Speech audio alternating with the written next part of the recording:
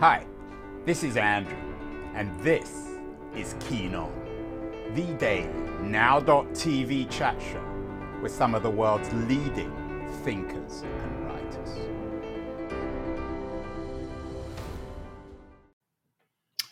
Hello, everybody. It's October the 21st, 2021, and we're into over 500 conversations with, as I just said, some of the world's leading thinkers and writers. And if there's one subject that has dominated those conversations, particularly over the last year, in the year of COVID, it's the issue of freedom, what it is. When you look it up on Wikipedia, there are lots of words around freedom. You get a bit lost. I guess, in my view at least, there are two schools of freedom. The first is the Hobbesian school. We had the Cambridge University professor of politics, David Runciman, on the show, telling us how Thomas Hobbes would make sense of the world today.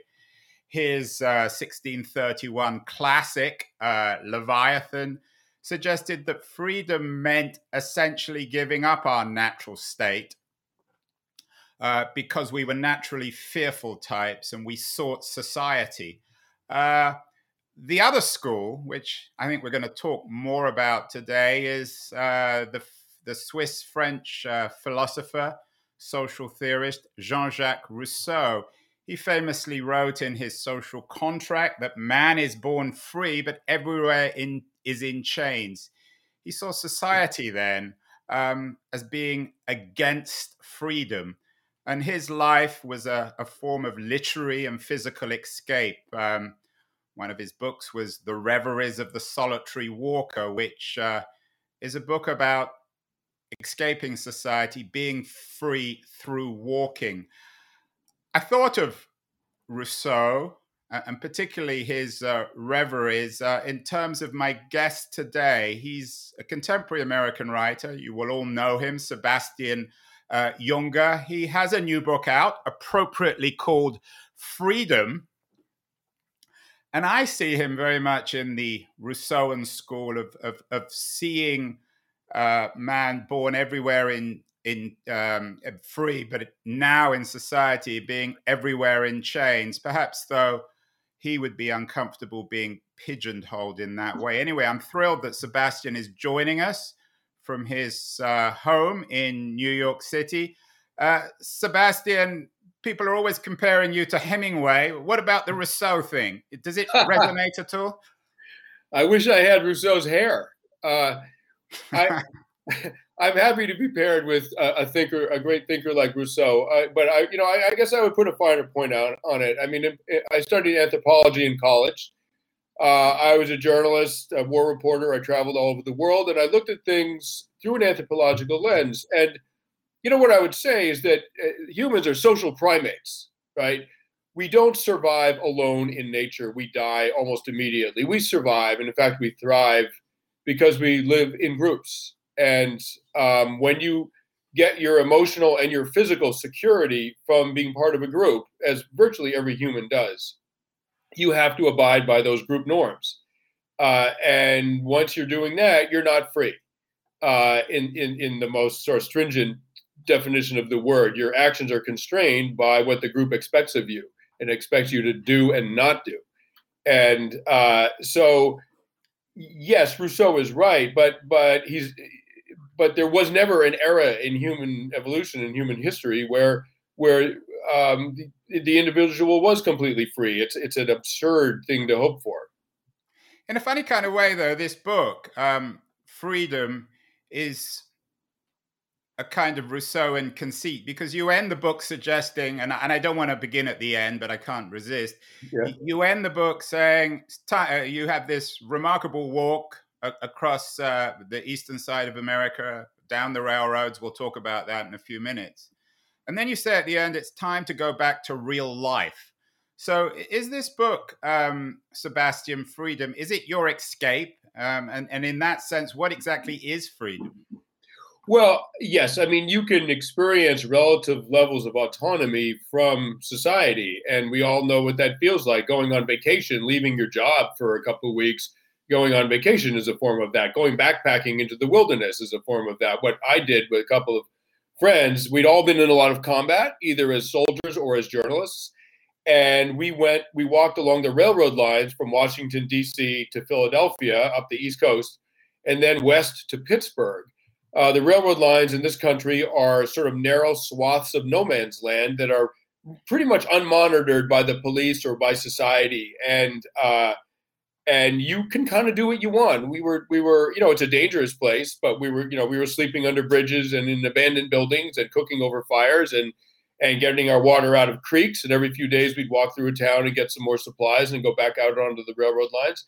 And most, as I say in the book, most nights we were the only people in the world who knew where we were. And that's a form of freedom. But if you broaden the lens out a little bit, we were eating food produced by the society we live in. We were carrying gear manufactured by the society we lived in. You broaden the frame a bit, and we're just as dependent on society as everybody else, which has been true for humans as long as there have been humans. There's no era where the individual could really make their way in the wilderness solo and in a completely free and autonomous state. And you write about this beautifully. There's I don't know whether it's a science fictional quality, a dystopian or utopian quality to the book, but sort of a mix of all of them. You inscribe the book. I'm always intrigued by inscriptions. Beginnings of books always, I think, tell you a lot about it. You dedicate the book to my beloved family who taught me the true meaning of freedom. What did you mean by that? Well, philosophers have pointed out, and probably therapists as well, that arguably the ultimate form of freedom is within. And you can have financial freedom, meaning that's Rousseau in a nutshell, Sebastian, isn't it?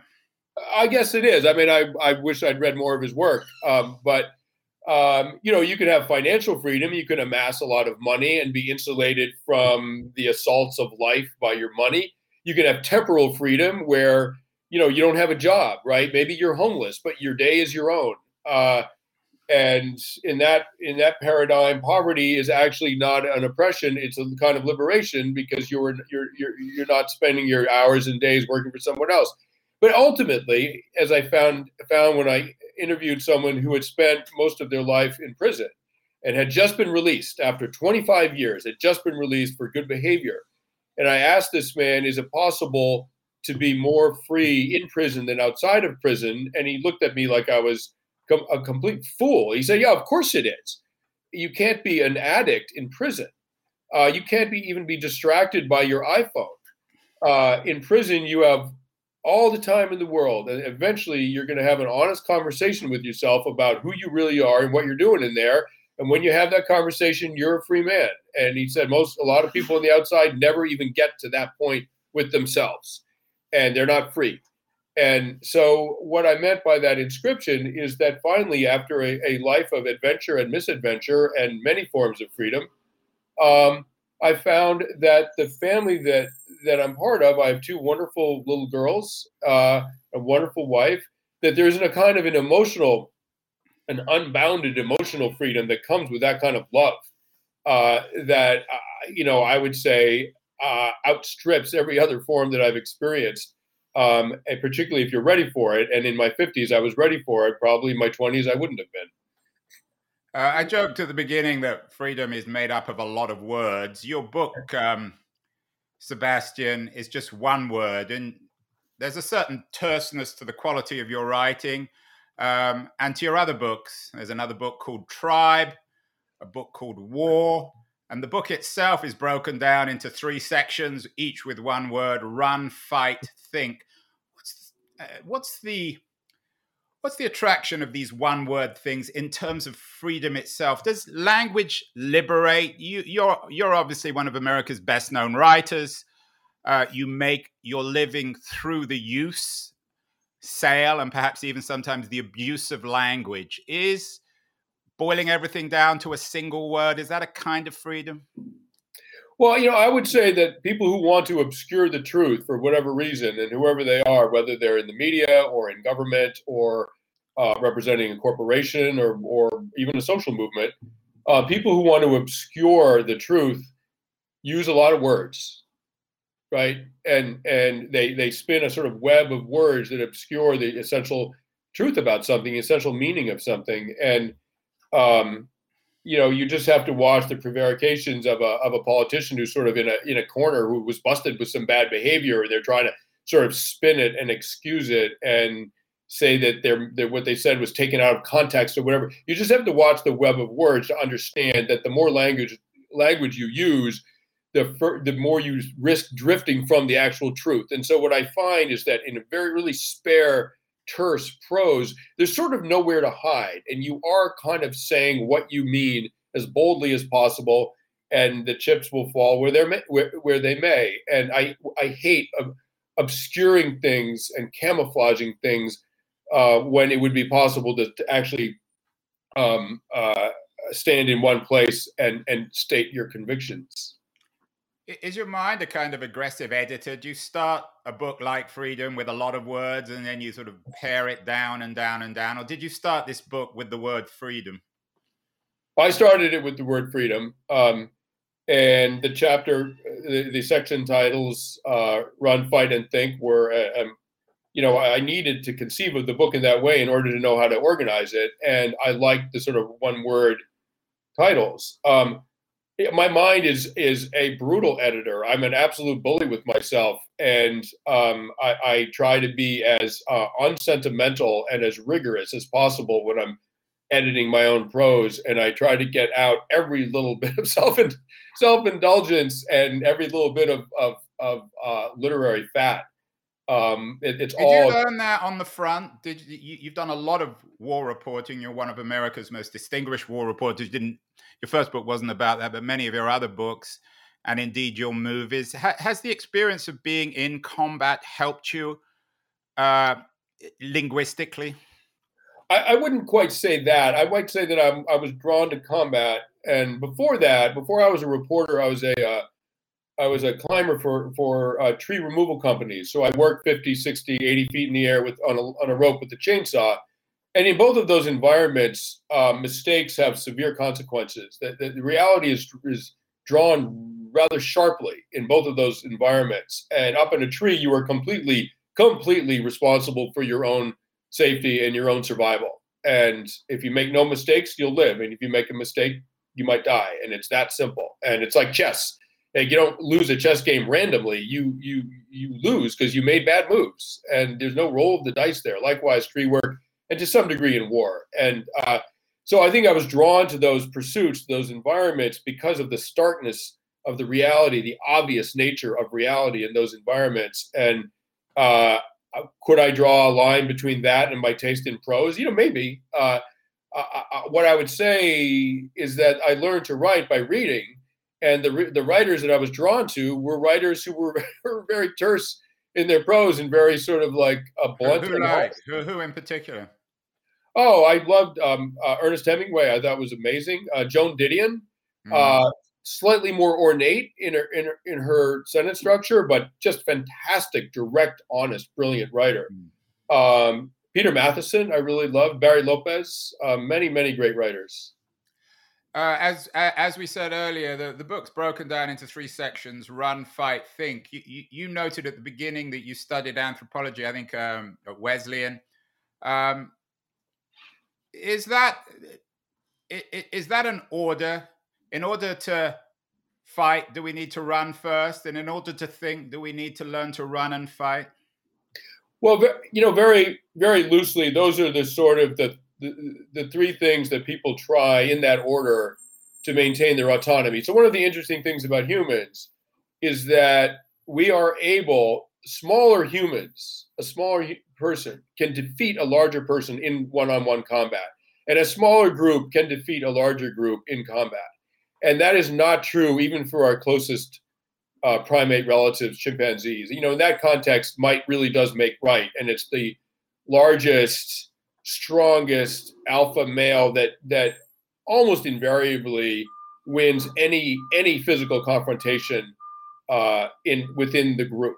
And coalitions of males will fight one another, but the larger coalition almost always wins. So in humans, that's not true. And so the way that we maintain our autonomy in the face of a more powerful group, which was the inquiry of this book, is how is that done? The first thing that people try is to be mobile. At the Apache in the American Southwest, They didn't stand and fight like the Pueblo people, the wealthier Pueblo sedentary Pueblo societies tried to do, and they were defeated by the Spanish almost immediately. The Apache were mobile. They essentially outran their enemies for 300 years. It was a very, very successful strategy. But basically, if you can't outrun your oppressor, you're going to have to outfight him. And that's where this unique human ability to defeat a larger opponent comes into play. The Montenegrins did it against the Ottoman Empire in the 1600s. For that matter, the Taliban did it against first the Brits, and then the Russians, and then the U.S., the most powerful military ever assembled in human history. And the Taliban defeated us, right? They didn't have an air force. They didn't have artillery. Some of them didn't even have boots, and they managed to do it. And there are sort of systemic reasons for why that's possible. And, but then finally, how do you maintain your autonomy within your own society? So now you're being oppressed by the society that you live in. It's not an enemy. It's the sea that you're swimming in. How do you represent your interests in that context? And essentially, you're in a game of chess against the authorities. And that requires very, very profound strategic thinking. And it's possible to do it. I looked at the labor movement in the United States around 100 years ago, and basically immigrant labor managed to thwart and ultimately defeat the interests of the U.S. government and the National Guard and the corporations. They managed to do it at least a few times. And one way they did it was incorporating women into their movement. And women were very, very effective in a couple of ways. First of all, they have lateral networks rather than top-down hierarchical networks that males prefer, which is very important in some contexts. But women had lateral networks that are very, very difficult for the authorities to penetrate, to infiltrate.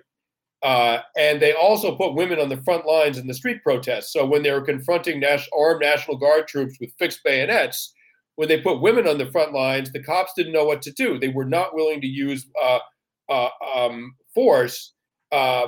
force against women. They were more reluctant to use force in that context. And as one police chief said in frustration, he said, one cop can handle 10 men, but it takes 10 cops to handle one woman. And that was the beginning of the sort of tipping point of the success of the protests in Lawrence, Massachusetts in 1912. Sebastian, I'm pleased you brought up the male-female thing.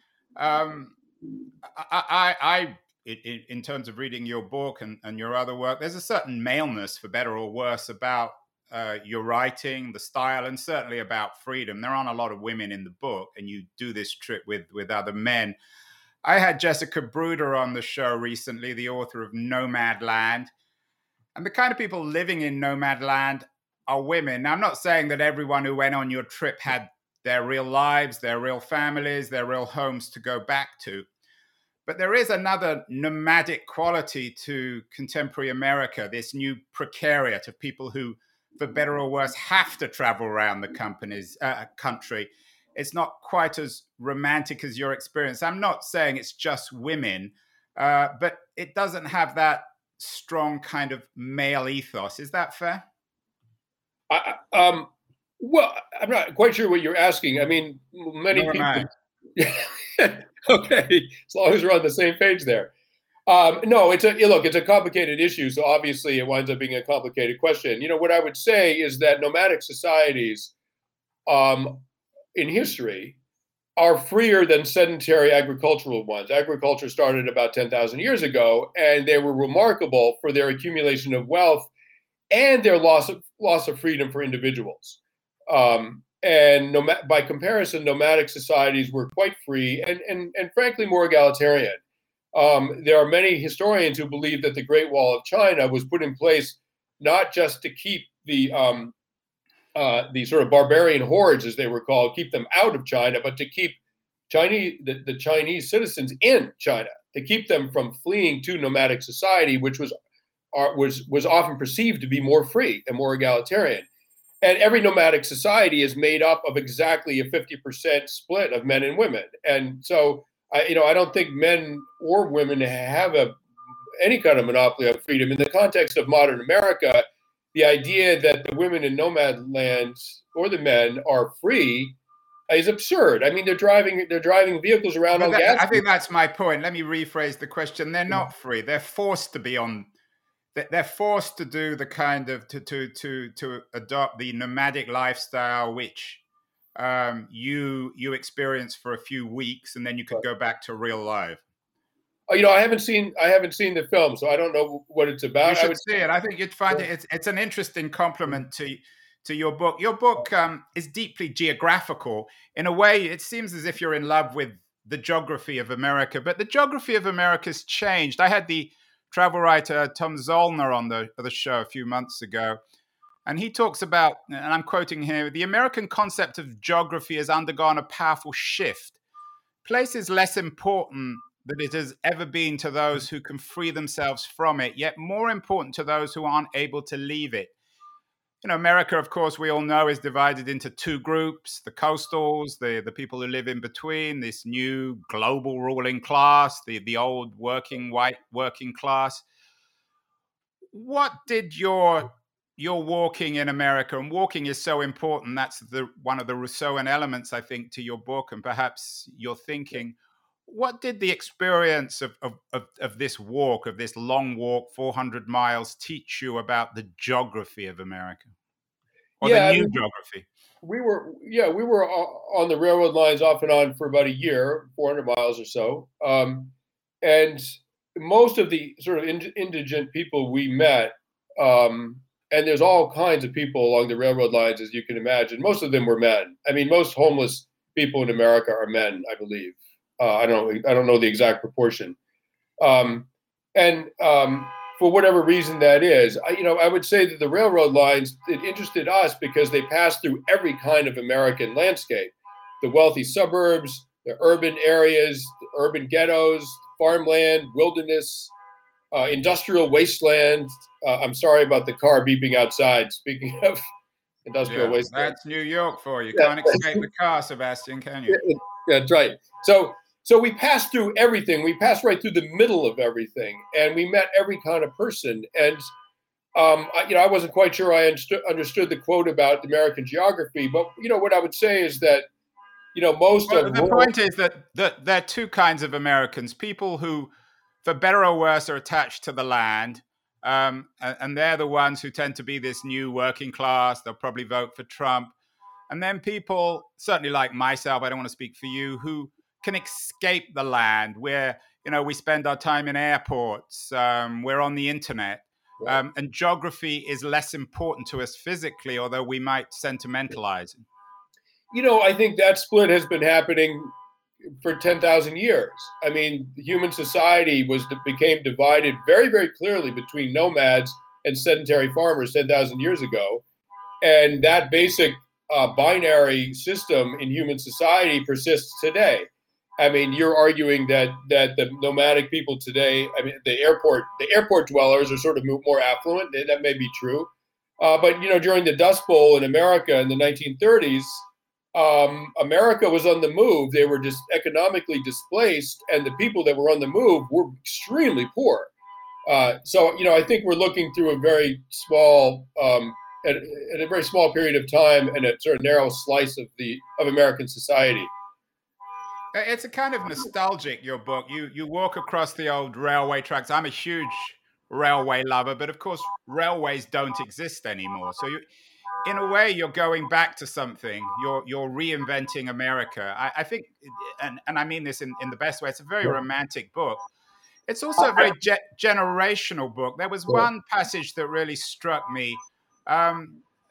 I'm going to quote: "We walked around 400 miles, and most nights we were the only people in the world who knew where we were."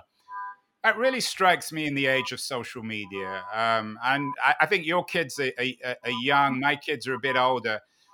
To explain to 20-year-olds or 30-year-olds that no one knows where they are is unimaginable. I grew up at a time where you could escape the network. We can't now, can we, Sebastian? I mean, I did. I have a flip phone. I'm not on that stuff. I hate it. I absolutely hate it. And we're raising our daughters, without screens. I think it's toxic to the human psyche, the human soul, and to society. But just to back up for a moment, the railroads do very much still exist. I mean, the main thing we had to do was stay out of the way of the trains. because Right. they were coming through every 28. Well, 28 yeah, minutes. let me explain what I mean. Is most people don't travel by railroad. Most people travel by car or by Right. plane. So the railroad network is perhaps more important for freight than it is for Yeah. passengers. Absolutely. Yeah, absolutely true. Yes. Do you mourn that? Do you think it's sad that we've lost our railroads as a way of travel?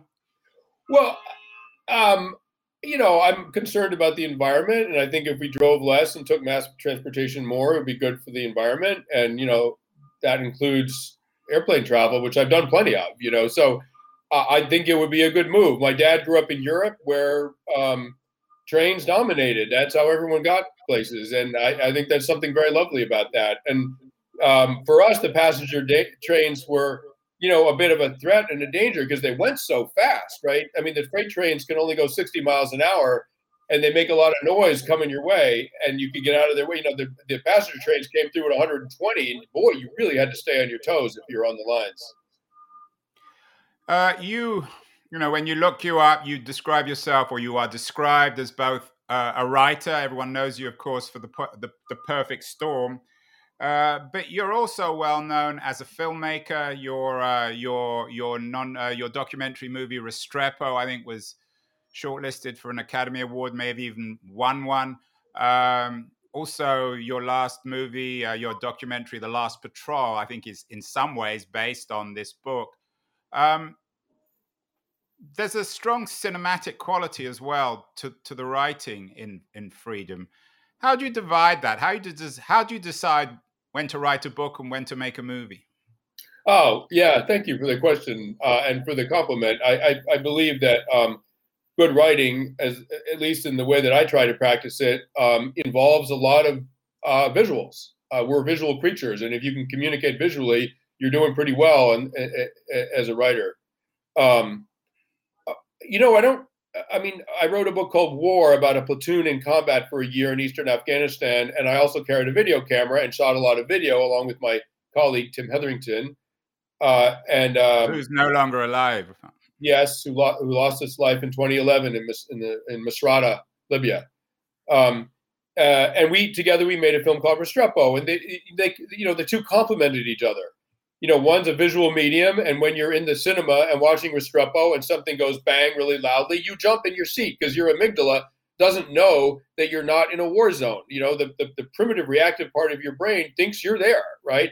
No one reading a book is going to jump in their seat because a firefight kicks off. And so it's a different experience, equally important, but it's more cognitive forebrained, and you're ruminating on things more, and so it's less experiential. So I think they go together very well. That when I did the Last Patrol, which was a documentary about this trek on the railroad lines.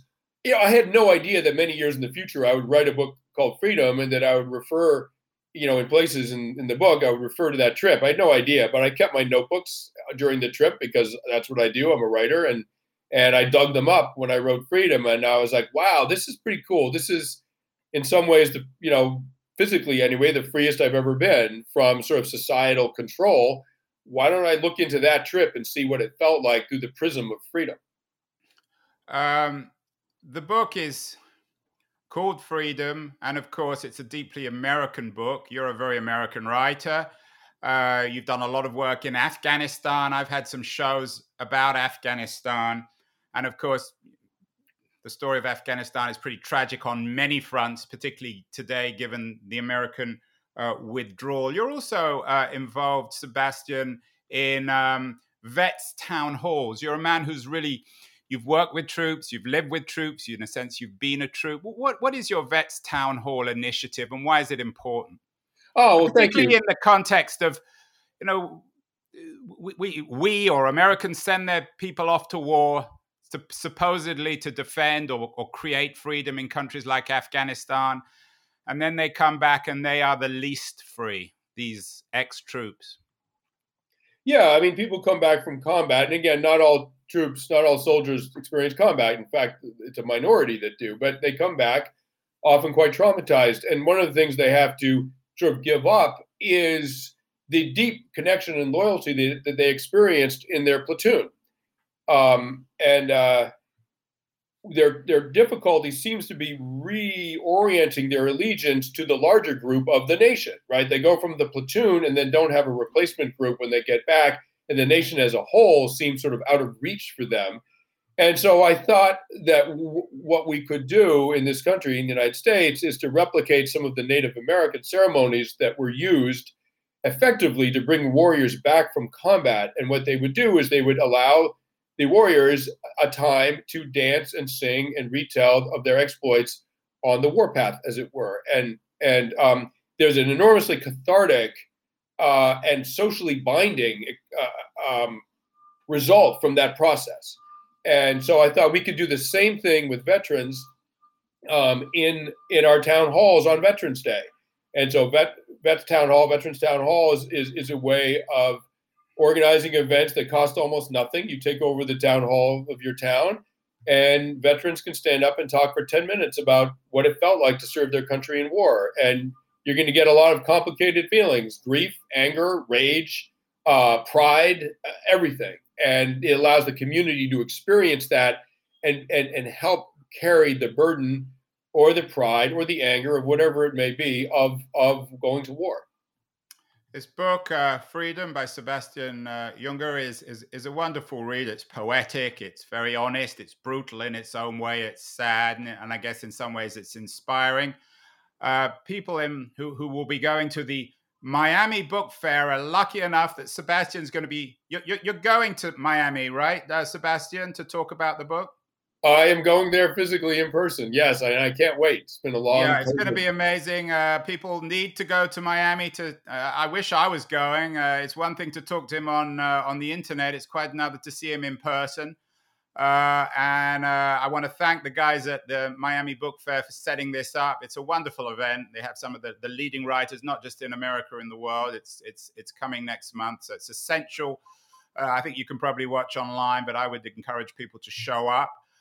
This new book, Freedom by Sebastian Junger, is essential reading. As always, I'm sure it's a bestseller. Sebastian, you're talking to me from your home in New York City. In addition to Freedom, what else should people be reading these days? What are you reading that's keeping you thinking and running and fighting? Well, I tell you what, the completely honest answer is not much. I have 2 young children. And we all go to bed around 9 o'clock at night, and so my reading time is extremely limited. And I wish I had a better answer for you, but at this point in my life, I'm not reading much. But what I would say, that's freedom, Sebastian, not reading anymore. Yeah. You're never completely free. You're trading one form of freedom for another, and you're doing that your whole life. And thank God, because are you listening to anything? Are you watching anything? What are you watching with your kids? I hope you're not just watching kids shows. Well, we don't have a television. We don't watch anything. So how are you entertaining them? We play music. We play music. We tell stories. We walk around New York City. I get down on the floor and play with them. The ancient human way. Well, I hope you'll get down on the floor and play with some of the people in Miami. Sebastian Junger, real honor, real fun. Thank you so much again. Congratulations on this wonderful new book, Freedom. And I hope I'll talk to you again in the not too distant future. Keep well. Thank you. Thank you very much.